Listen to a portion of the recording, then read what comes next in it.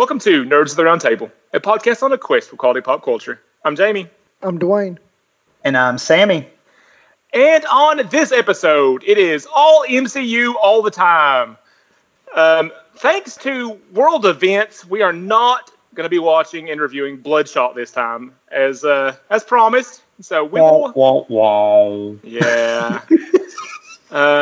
We'll circle back to that. Yep. Well, you know, Jamie, like you said, the world has put everything on lockdown, much like this movie did for our famous Captain America. And so we're looking into Marvel. You know, and this is one of the first Marvel movies reviewed. I think so. Yeah, I mean, all this episode, and as much Marvel love as we talk about on the news, we've really kind of given the Marvel universe a cold shoulder. So we're doing it wrong. With the cold shoulder, we're getting the Winter Soldier. I think that was so bad it was good. It was exactly. Listen, if you can't dance all the way home, get down the stairs and make it glorious. All right. Well, but before we get into our main review, we need to keep it 100. It's time to keep it 100. 100. 100. 100. All right. And this is the portion of the show where I'm going to do a little bit of the explanation stuff because I'm hoping to get some new listeners. Everybody's cooped up in the house. Maybe some folks are finding us on their podcasters. So Keeping It 100 is the part of the show where we pitch some stuff to our listeners and to each other. These are some quests we're encouraging our listeners to go on. And Dwayne, you get to go first. And due to technical difficulties, I'm using my phone for my Skype tonight, so I don't have a counter. So, Sammy, will you do the counter stuff for Dwayne? I got you covered. I'm about 3 seconds from being there, and I'm ready to go. So I'll go ahead and take off, Sam, while you get ready there. Okay. All right. This week, I would like to throw out a Netflix recommendation. I know everyone's talking about Netflix and chill while we're locked in. Well, while we're locked in, I would like to encourage you guys to check out a show that I had referred to a while back on one of our news episodes. Lock and Key.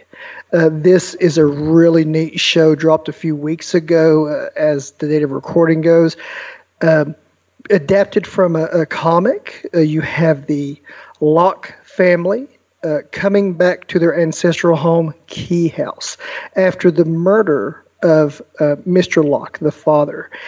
Mysteries ensue, alternate dimensions, different realities, all kinds of neat, creepy, weird things. And I'm not super far into the show. I'm taking it kind of episode at a time, and it's just getting really neat, kind of really creepy, and a ton of fun.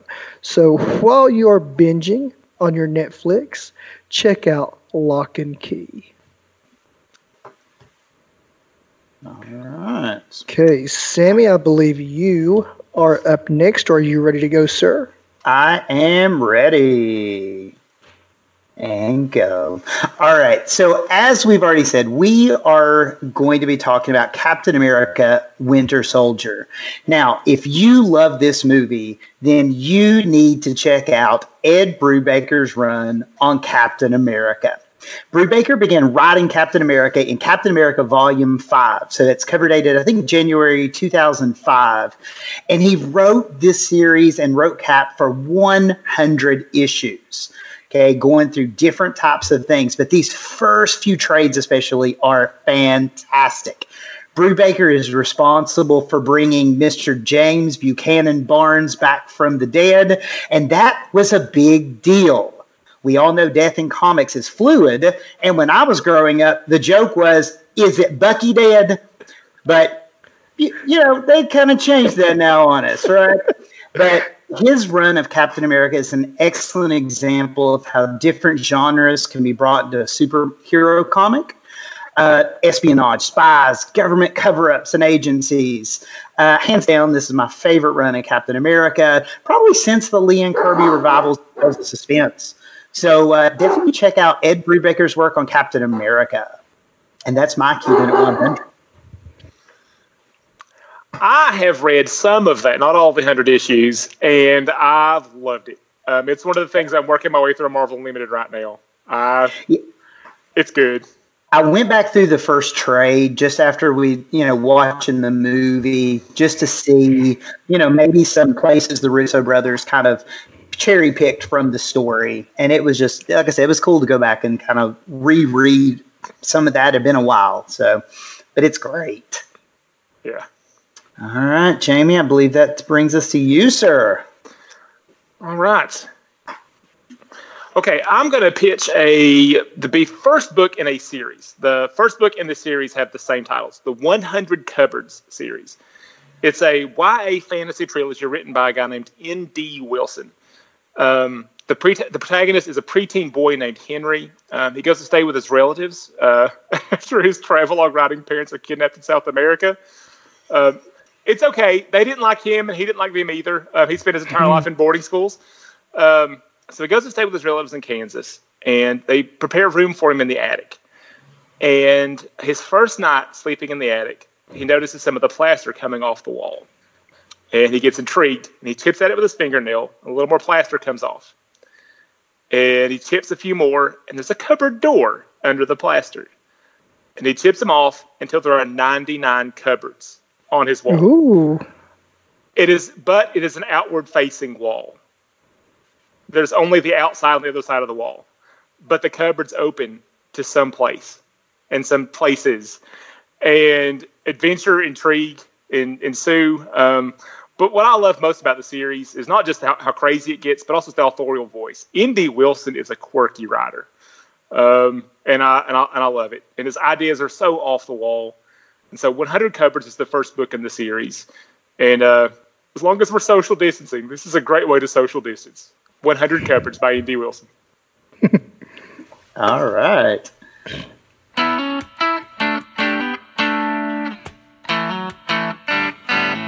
Okay, so I think definitely Lock and Key's on my list. I also have the trade for that, the first trade downloaded on Comixology. So I don't know if I should watch the TV show first or read the trade. Jamie's going, no. I have heard there's some significant differences between the show and the trade. So. I read the first trade. I didn't enjoy it. I think that the previews I've seen for the show, like those little minute-long things before the picture starts moving on you on Netflix, it looks 1,000% better than the trade was. Okay. I did not enjoy the trade. All right. I was wondering because, with Umbrella Academy, I watched the series before I read the trade. So I wasn't sure which way I'd approach this one. So maybe I'll watch the series first. You might like it. It wasn't for me. Okay.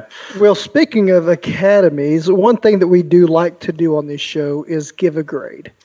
So, Sammy, why don't you go first and give us your thoughts and grade on this classic of the MCU universe?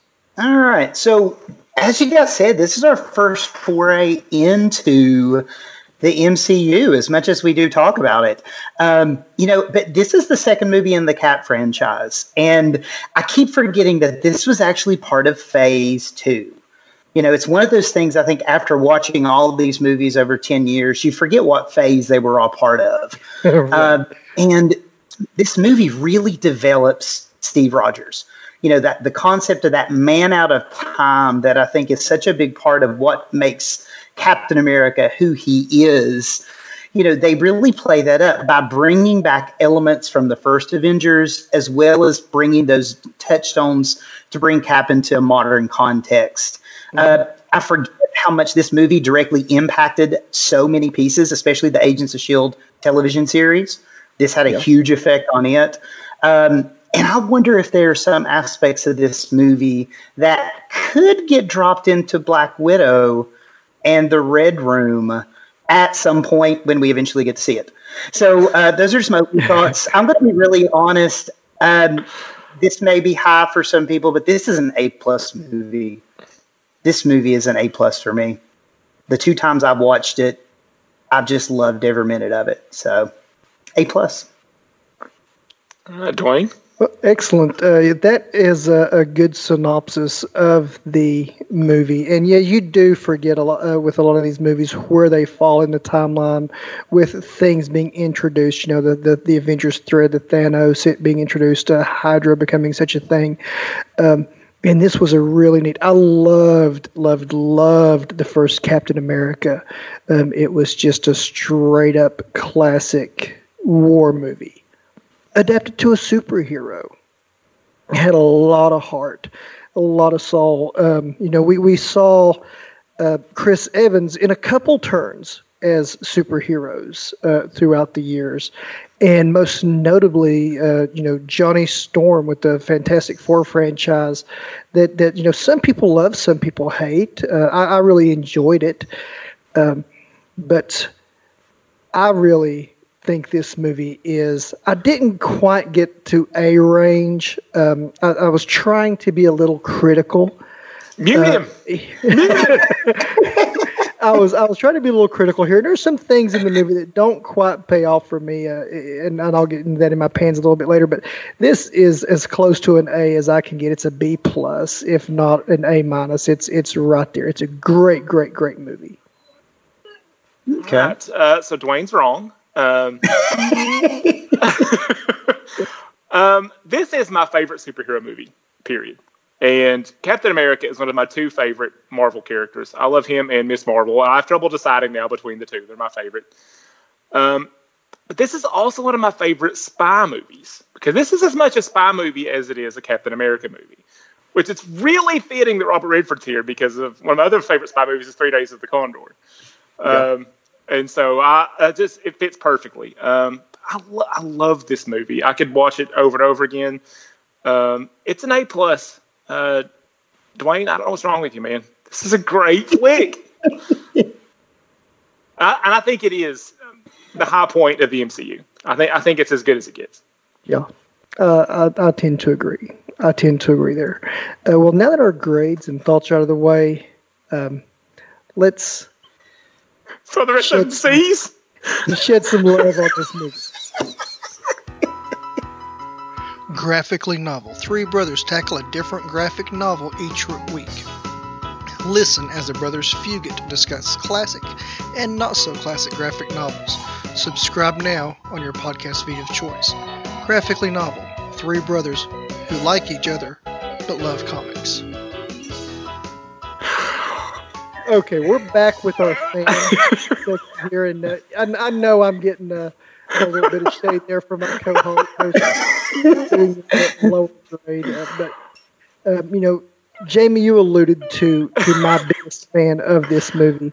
This is one of the best spy movies for the context. I love how Marvel has taken the genre movies and filled in the blanks with the superheroes and made them work, and made it happen. You have the war movie with Captain America, the first one. You have the spy movie with this one. You have the science fiction movies with Guardians of the Galaxy.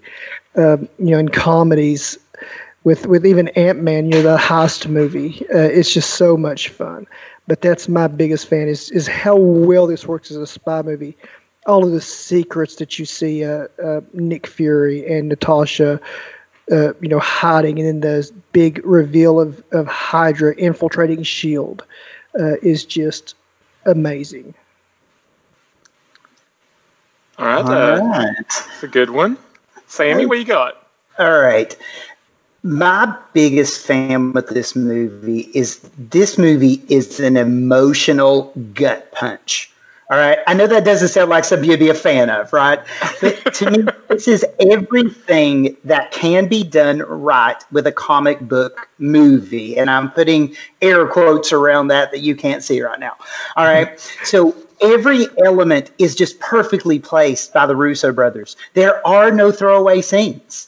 This is emotionally impactful. Cap's crisis of conscience tears me up every time. Okay, along with the story, the characters, every character has his or her place. I know all this builds to Endgame, but these smaller character moments we need. because this is what makes us care about Cap, Tasha, Sam, Bucky. And I don't know about you all, but I can't watch the scene with Steve and Peggy without getting misty, as Jamie would like to say. Gets dusty in the room. Every time I watch that, and I watched it twice to get ready for this, and both times it just tore me up. Yeah. But so this, like I said, it sounds like an awful thing when you say it's a gut punch, but that's the great part about this movie. It's an emotional roller coaster, and I'm a huge fan of everything that's right about that. All right, guys. There are three of us, and so I try to always prepare three options for things I'm a fan of. And usually you all pick one or two of them off my list. So now you didn't pick any of them. Oh, wow. So now I've got to choose between my three fans. What's going on here? Oh, okay. I'm going to go the one that nobody has even alluded to yet. This movie is action-packed, and the action is fantastic from the word go. I mean, from the opening scene, where they make Batroc the Leaper cool. Yes! I can't believe they managed that. But the scene on the boat, from the second he jumps out of the plane without a parachute to the Batroc fight, I mean, the whole thing. Then there's the famous elevator battle when they take Fury. Mm-hmm. I mean, the chase. I mean, the concluding action was awesome. I mean, the action in this movie is great. And who would have thought that doing paintball episodes on Community was the perfect preparation to make an action movie? But the action's easy to follow. It's always exciting. Sometimes the action can go on too long and you just kind of get numb to it, and it stops being riveting. But the action scenes in this movie are really creative. They're doing a lot of different things with them. But I love that everybody fights in character-specific ways. Like, everybody's not just doing the same kind of action. Like, Cap fights differently than Natasha does, than Fury does, than even Batroc the Leaper. And I even like how Bucky stalks like he's a horror movie villain. And there's some of those scenes, he's stalking like he's Jason Voorhees or something. Mm-hmm. So I love the action in this movie. And I thought somebody would pick my other two. I can't believe it. Well, I agree entirely with you. The action is so intense, and like you said, it does not get old. Jamie, just briefly, let's have a quick mention of those two. I'm kind of curious now if Sam's not opposed to that. No, I don't mind a bit. Okay, I'll do it quickly. I was going to highlight Chris Evans' portrayal as Captain America. I think he's as perfectly suited for Captain America as Christopher Reeve was as Superman, alluding to one of our earlier reviews. And my last one, I was going to highlight the cast, just how deep the supporting cast of this thing is, and how everybody is just nailing it from the word go. I mean, Anthony Mackie is perfect as the Falcon from the second he shows up. It's just fantastic. Yeah, on your left. I thought somebody was going to grab one of those two things. So. Well, that may come into my awards. So okay. yeah, I think we'll be hearing some of those things a little bit later. Yeah. I said that this was a B+ movie. I know you guys gave it both an A+. I can't argue that fact. So I guess I need to defend myself a little bit. So let me run to the kitchen and grab my fry pan.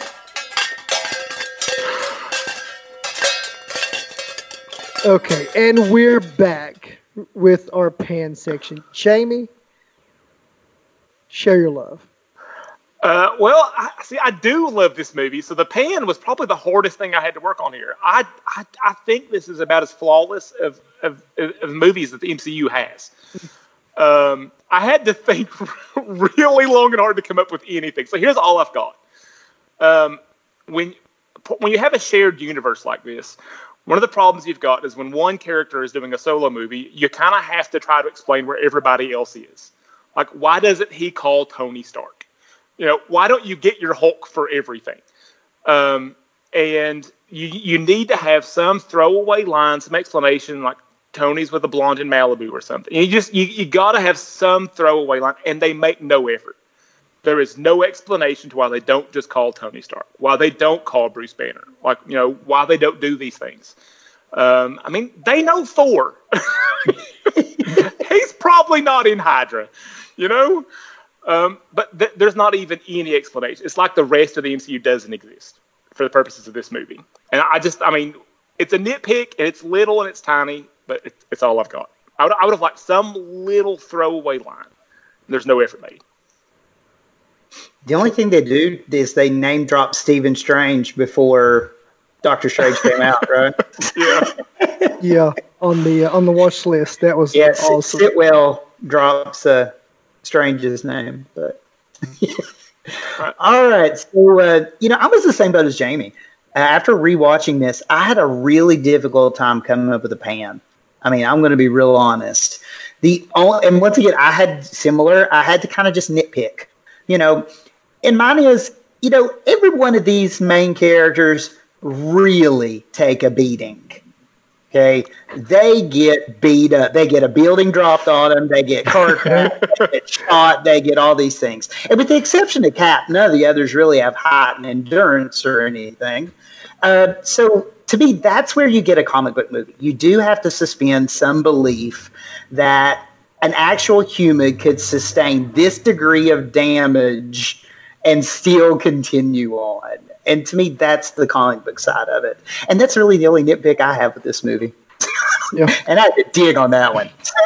yeah, that's true. I'll tell you, my biggest pan, and really, I'm with you guys. One of my only pans, one of the few pans, and this really did bother me a little bit because being a fan of Star Wars and even being a fan of the expanded universe. See, I got my Star Wars mentioned in. Okay. So what you're saying is there were no spaceships in space. That's why it's B+. That's why it's a B+. This movie really affected the MCU in a way that even Agents of S.H.I.E.L.D. came back with a complete restructure after this movie. Aside from Agents of S.H.I.E.L.D. and a few minor mentions in other movies, there wasn't as huge an impact, I felt, with the dissolving of S.H.I.E.L.D., being a Hydra agency and being kind of taken down throughout the universe as there should have been or could have been. It seems like they kind of just dusted off some old, sky carriers and went about business as usual when they could have really melded this into a struggle even in with the Thor the Thanos interactions and Ultron, and that seems kind of like a thing that they sort of dropped the ball on. Granted, the mystery of the Winter Soldier and the resolution there was great. The history that we have was phenomenal. I loved it. But that was a story thread that I thought could have impacted the cinematic universe a little bit more than it did. And not, having to watch Agents of S.H.I.E.L.D., which I was never a fan of in the first place, to get the impact of this movie. Not many people were watching this. Well, and that's true, and that's the big complaint with the Star Wars movies, especially these new ones. And Jamie, you yourself were speaking. You had 3 novels giving us a background so we could understand The Force Awakens, and kind of everything tying in there. So, I don't need to read a novel. I don't want to necessarily watch a TV show to understand what's going on in my movie. If my movie is going to make this big, huge impact and it's going to, reshape the whole universe, it needs to do it in more than just a very low-rated TV show. Well, here's my thing, and I'll just kind of throw this in to keep defending this movie. But, here's my deal, though. We talked about George Lucas and his ability did he know ahead of time what was going to happen? I wonder how much of Phase 2, they already knew, we're going to get, I knew they were laying breadcrumbs for Thanos, but do you think they really had everything in place? Or were the mid-credit and after-credit scenes just getting you ready for the next movie? Because this one introduces Pietro and Wanda at the main end and gets you ready for Age of Ultron. But were they really to a point they were like, this is going to be parts of the Infinity Gauntlet? I think that was kind of a retrospective, hey, let's do this, and this. Yeah. So I think this movie just basically was leading to the next piece. It was that tease for the next movie. Yeah, exactly. That's what it was doing, and you had a very strong overseer, executive producer with Kevin Feige molding the universe, as well as you can with the multiple storytellers and multiple directors. But I think we were supposed to believe with the way the movie ended, when Natasha does the full dump of all of the secret files onto the internet, that all of Hydra got exposed. And I think we were just supposed to tie off the storyline there and never revisit it. Yeah. And I think that's why they showed her testifying at Congress, like, this is over. We can move on now. Yeah. Right. But Hydra was such a thorn in Cap's side. I hate to see that. I hate to have seen that dropped. But I think you're right too, Sam. I think there's a lot of tap dance until I think after Ultron, they start thinking further down the road. But I think there's a lot of tap dancing. A lot of tap dancing. Yeah. And I really wish Von Strucker would have become a stronger character, because I like Baron Von Strucker. Yeah. I was so happy to see Zemo again, though. Yeah, I'm so pleased that we're going to get some more Zemo in the Winter Soldier and Falcon show. So we've loved on this movie. We've beat up on this movie. Well, let's go and get the awards.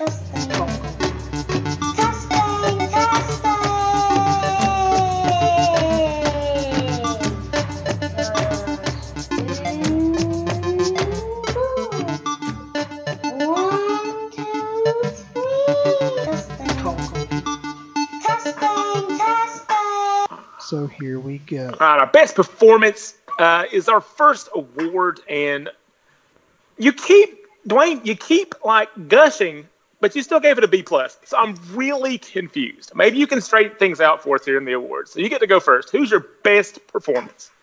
Well, in a movie with a 100 possible right answers, I'm going to go with Sebastian Stan's Bucky, Winter Soldier. He really portrayed menacing, the physicality that we didn't necessarily fully see realized in the first Avenger, with Captain Barnes's character. He's just so cold, so calculating, so menacing, so focused. Jamie, like you said, he stalks in like a serial killer from a Halloween movie or Friday the 13th, whatever. And he just completely wreaks havoc upon our heroes, especially when he's taking down Nick Fury, and then he has the interactions with Falcon and Natasha and Steve, and gets his mask torn off, and you see the realization from Cap, and just a pure dead stare of who the heck's Bucky? He carries this movie a lot for me. Well, I'm going to jump on that because that's who I had to. And I agree with the same. I love the stone-faced killer parts, but I wanted to highlight a specific scene. And it's the scene where they've brought him back and they're sort of debriefing him and the whole, like, they're about to mind wipe him again. And I just love the emotional struggle you see on his face. I mean, that scene especially shows. I mean, this guy can actually act. He didn't just borrow Chris Evans' medicine cabinet. Like, he actually can act. He acts his butt off. Yeah, and it's a great performance. But that scene especially, and that last battle with Cap. I mean, there's some real emotional depth to his performance this movie, and I really dig that. All right. Well, you two guys gushed on Bucky. I have to go Cap.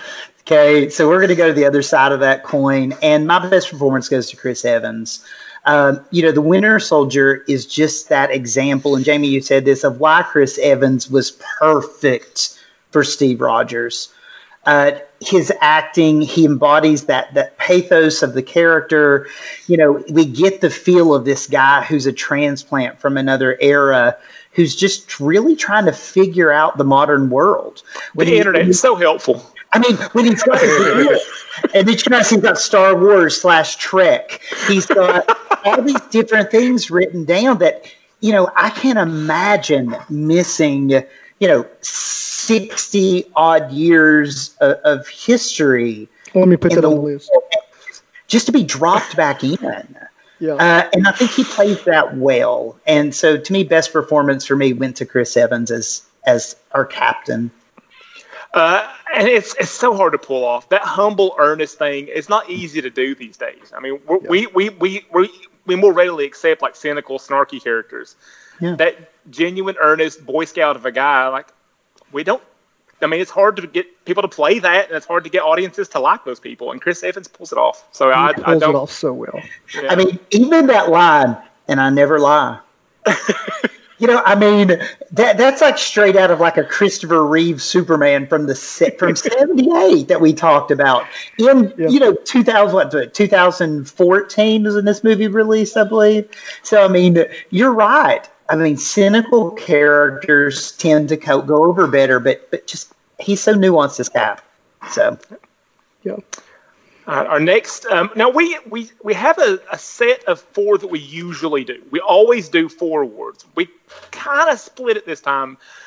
So best scene is getting split into best action scene and best non-action scene. So Sammy, what is your best action scene? All right.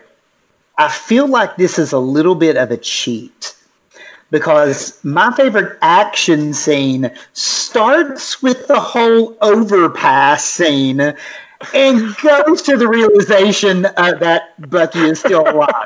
Okay? That whole section is just amazing in its pacing. You never feel like it like you said, Jamie, it doesn't feel like it drags on too long. It's perfectly paced. We get this numerous opportunities to see our protagonists and antagonists face off in different ways. We see different fighting styles. We see Cap sled on a car door. We've got all these things. I feel sorry for Anthony Mackie's stunt double having to roll across that, the asphalt there. But, and even the way the sound and the music are used in that big action chunk scene that I've just kind of went with. But yeah, that's going to be mine. So overpass to the realization Bucky's alive, favorite action scene. Well, let me jump on that too, because I did the exact same cheat. I've got it in my notes. That entire 20-minute block of the movie, whatever that is, I picked the same thing. Oh, wow. But it's riveting, man. It is. You can't look away. I mean, if you fail the phone test there, you're doing it wrong. If you pull out your phone during that scene, you're the problem, not this movie's problem. Yeah, perfect. Well, I will go a little bit of a different direction, and not saying that is not a great scene. I thoroughly enjoy that scene, but a scene that grabbed me was the opening scene, the infiltration onto the boat. And I think Sam referenced it earlier. From the moment he jumps out of the plane. Was he wearing a chute? No, he wasn't wearing a chute. That whole thing where he's running around, being Cap, swinging the shield, boomeranging the shield off people, taking guys out, stealthily. That whole section from the time they start to the time they leave the boat and he walks into Fury's office. Is just a great scene. It's a great setup. I love, like you referenced, they made Batroc the Leaper great. I thought you were more than just a shield. And so he sticks his shield in his back, takes his helmet off. It's okay. Let's take this man to man. And even though the actor that portrayed Batroc is an MMA fighter by trade, he's not really an actor. His face is like, yeah, let's do this. That just gets me cranking for this movie all the way. Yeah, Batroc's one of those characters that he gets played for laughs a lot. And I found really interesting when I was looking back at some of these characters. Batroc first appeared in the same issue with Agent 13. So it's kind of interesting that both Sharon and Batroc were both introduced in this movie also, because they were both introduced in a Tales of Suspense issue together. So it's kind of, cool. I like, there's a series that nobody read because that's why it got canceled, called was it Unbelievable Gwenpool? Mm-hmm. Batroc serves as kind of a mentor to Gwenpool. And it's the only time that Batroc was cool. It's been cool in the comic books. Oh, that's hilarious. I think there's a Spider-Man cartoon, one of the shorts that he battles Batroc, and Batroc just bouncing like a rabbit all over the place with a really bad French/Algerian accent. So. Yeah. Well, this movie is jam-packed with so much action, but there's some really heavy, some really meaningful moments of non-action, some heartfelt scenes, some tragic scenes, even some comedic scenes. Jamie, what would you like to highlight as a great non-action scene? Well, I've got a weird one, and it's this small moment in the movie that hits me every time I watch it.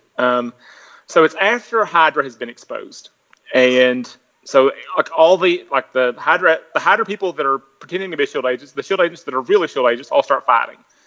And it's when Rumlow goes to the main control room, and he goes to the little technician guy, who is not. I mean, he probably skipped the gun portion of Shield training. I mean, this guy, he's a computer jockey. He's not in the field. And Rumlow holds the gun to his head and tells him to turn the thing on, launch him early. And the guy is terrified. But he summons the courage to say no. And he doesn't do it. And just the courage that takes. Because, everybody else, Cap's got superpowers. Black Widow basically does. Everybody else, has the training. This is just a keyboard jockey. And that is, to me, for my money, that's the most heroic moment in the entire movie. This little guy stands up, knowing he's going to die. And he does the right thing. That's a good one. Yeah, that's a great one. My favorite non-action scene is kind of a small moment as well. There's so much heaviness. There's so many great scenes in this movie to pick from. But I really love the introduction of Sam and Falcon as he's running and Cap's running around him and he's on your left. He's like, no, man, no, and they have this little interaction. He's trying to catch up, and you see him, lean up against a tree, dying later. And he's like, I need his new set of lungs. He's like, hey, I'm Steve Rogers. He's like, yeah, I kind of gathered that. He says, go take another lap. Did you just take it? I'm going to assume you just took it. Just his humor, his interaction with Steve, his asking him, hey, come by the VA and make me look cool to the girl at the desk. Just kind of be a guy, and it's like then they get to talking about the bed and their time in the field and how difficult it is adjusting back to civilian life is really, those little character moments are really what make this movie. Aside from the action, aside from the heaviness, it's those character moments that make you fall in love with these guys. Yeah, that's one that always stands out to me because, we think of Captain America, the superhero, but thinking of him in kind of framing him as a combat veteran, and Sam also in this movie, that I think that's a strong scene. Well, it's even telling in Avengers when Steve and Bruce Banner was on the deck of the helicarrier, and Bruce Banner says, this must be crazy to you, and he says, no, actually, this kind of feels like home. This kind of seems normal. It's just what it is. Yep. But continue, Sam. I'm sorry. All right. That scene that you just talked about, Dwayne, is always in my top scenes as far as non-action in this movie. I think the one that emotionally impacts me, I've already alluded to, the scene with Steve and Peggy. It just is that is just so emotional, and their interaction. And the fact that he's happy that she's had a full life and that she found someone and all of those things. And then when it's almost like she has this moment of maybe kind of, I don't know, they don't really say what's happening, if it's just age or if it's Alzheimer's or something, but it's almost like she drifts back for a moment. And when he says, I would never leave my favorite girl, that scene, like I said, it gets me every single time. And it's beautiful. It's well acted.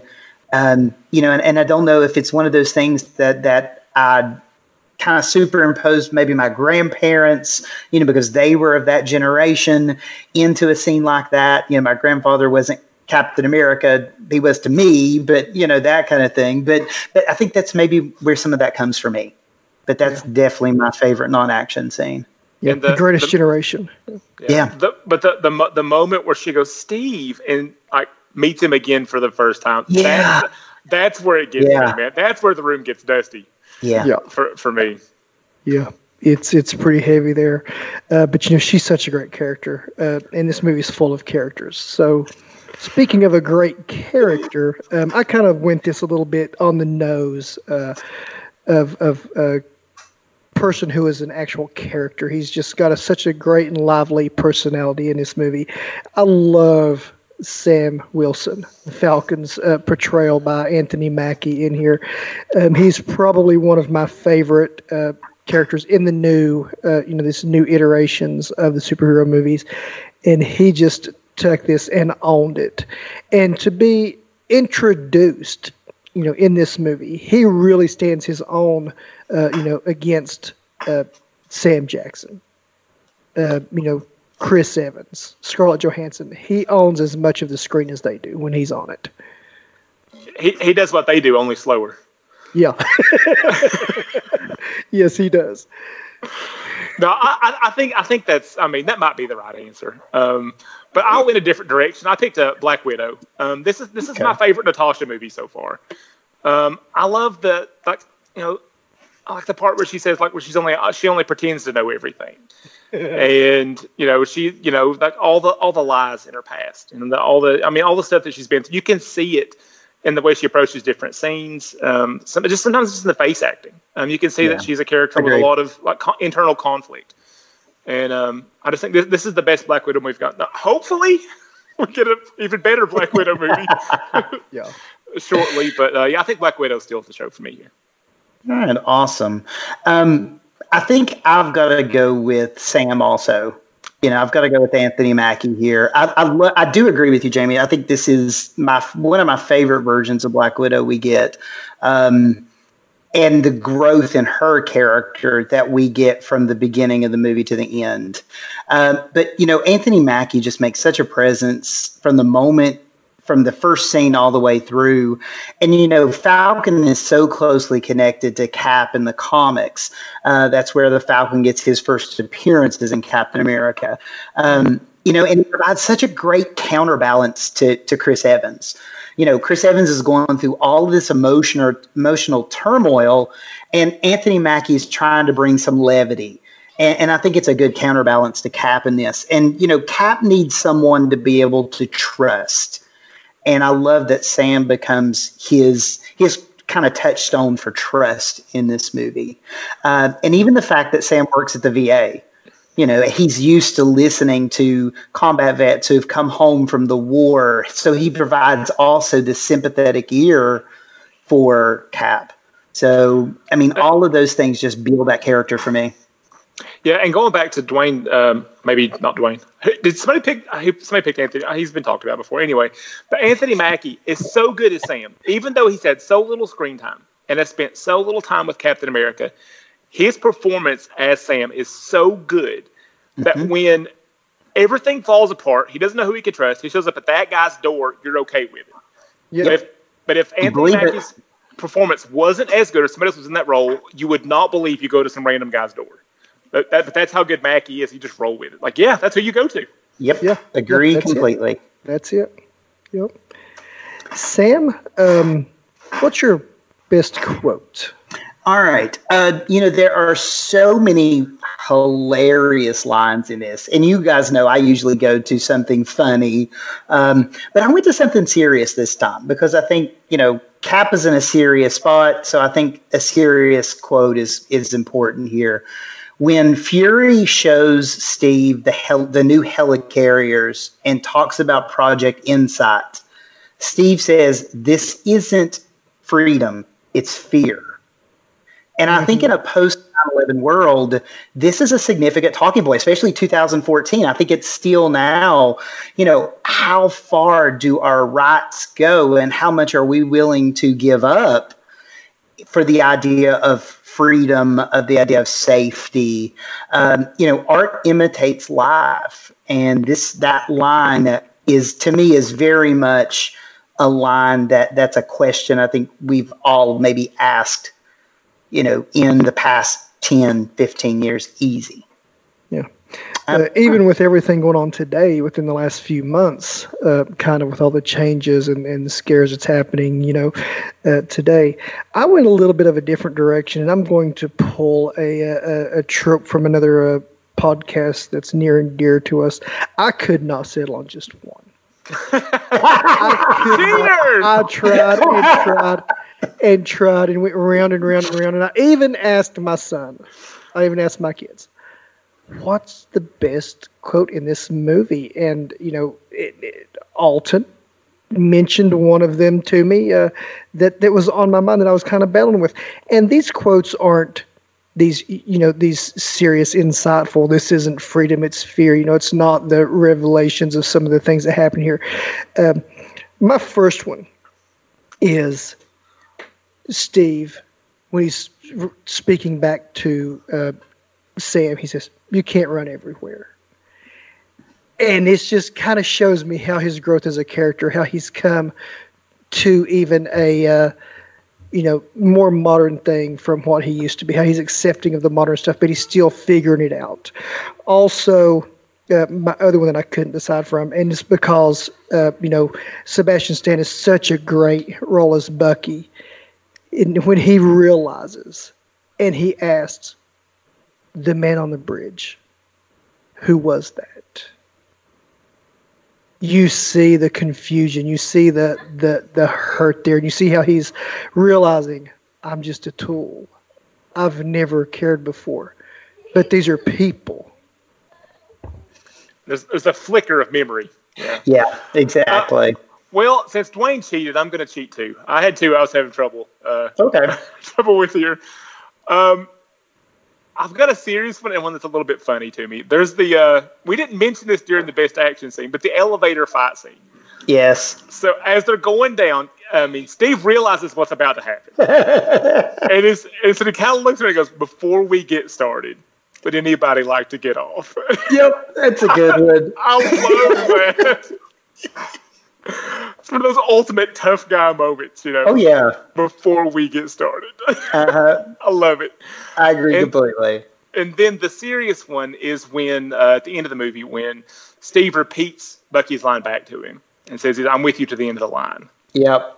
And that's emotionally impactful. Mm-hmm. Yeah. Yeah. All right. If everybody cheated, I'm throwing one more in there. I was going to ask you, Sam, if you I need a funny one then. My freedom and fear one's a bit heavy. Well, my favorite funny line is when Sam asks Cap, "How do I know the good guys from the bad guys?" Because the bad guys are the ones shooting at you. I found the bad guys, Cap. I think that's the bad guys you were talking about. Yeah. Oh, that's so great. That is so great. And another one that I like, I'm just going to throw this out there. Then we have to move on. Sorry, guys. But I like when at the opening scene that I was talking about earlier, when Natasha rolls it to pick him up, she asked even to tell the wait to the Smithsonian she's going to pick up a fossil. I love that. It makes me laugh. Yeah. All right. Our last award tonight is the biggest surprise. And this is a spy movie. There's lots of twists and turns. And so I get to go first here. And I've got a weird reasons why I picked this one. I picked Robert Redford being the bad guy. And it's not because of the plot. Because plot-wise, it should have been clear that he was the bad guy. But it's Robert Redford. Exactly. There's no way. And I just thought, business-wise, Robert Redford is not going to sign on the dotted line to be the bad guy. There's no way. And he does it so well. He does. But even that scene where Bucky's in his house, I'm like, man, poor Robert Redford. Bucky's going to off him. And it's when he starts talking back to him, like, I don't believe him. I'm like, oh, look, he's going to weasel out of this. I don't believe until he shoots the housekeeper. Yeah.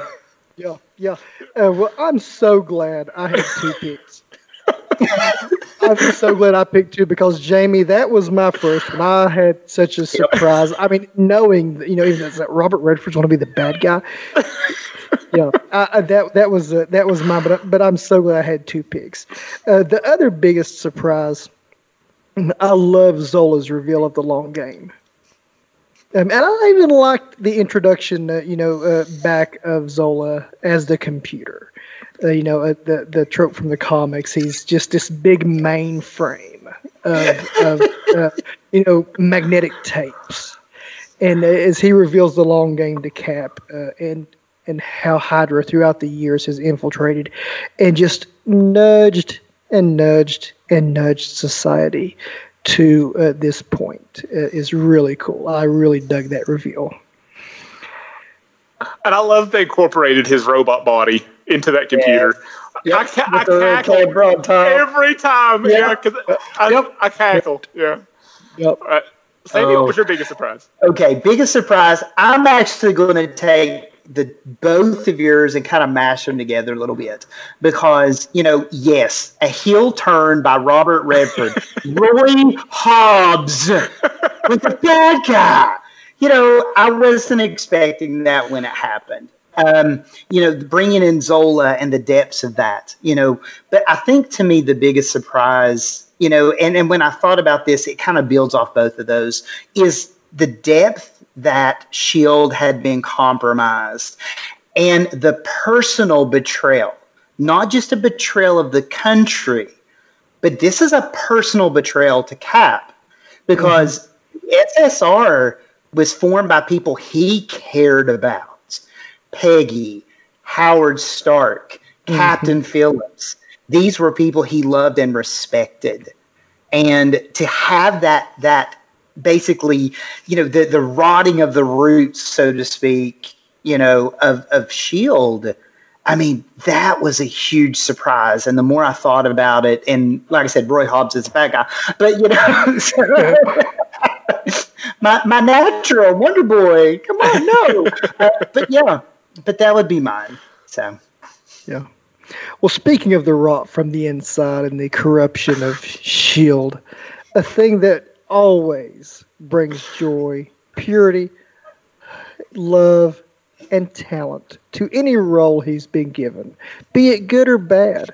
We always fall in love with his characters. This is our Keanu Reeves. Jamie, how does the Winter Soldier connect to Keanu? He doesn't have a bionic arm. He could possibly be in cryostasis the way he stayed in shape. We know he's talented. We know he's talented, but he could be the greatest spy ever. But how does this movie connect to Keanu? Okay, well, before I get started, I do want to say for any new listeners who may have found their way to our show, this is a thing that we do.